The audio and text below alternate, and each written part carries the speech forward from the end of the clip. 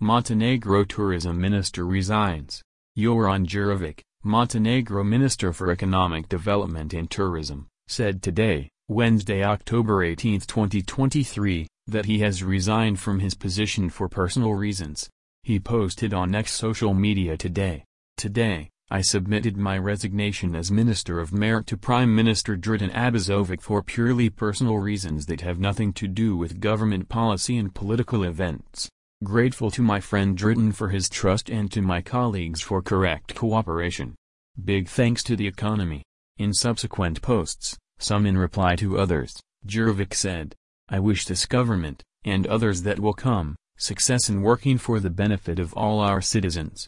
It is important to me that you are well and that there will be professional staff. Thank you to all my comrades from UR. We have done a lot in such a short time. We continue clearly, loudly and constructively. Montenegro is eternal for us. Joran Djurovic is a politician and businessman who has been serving as the tourism minister since April 2022.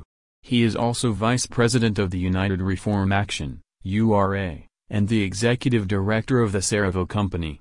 Joran is well known for his humanitarian and philanthropic activities.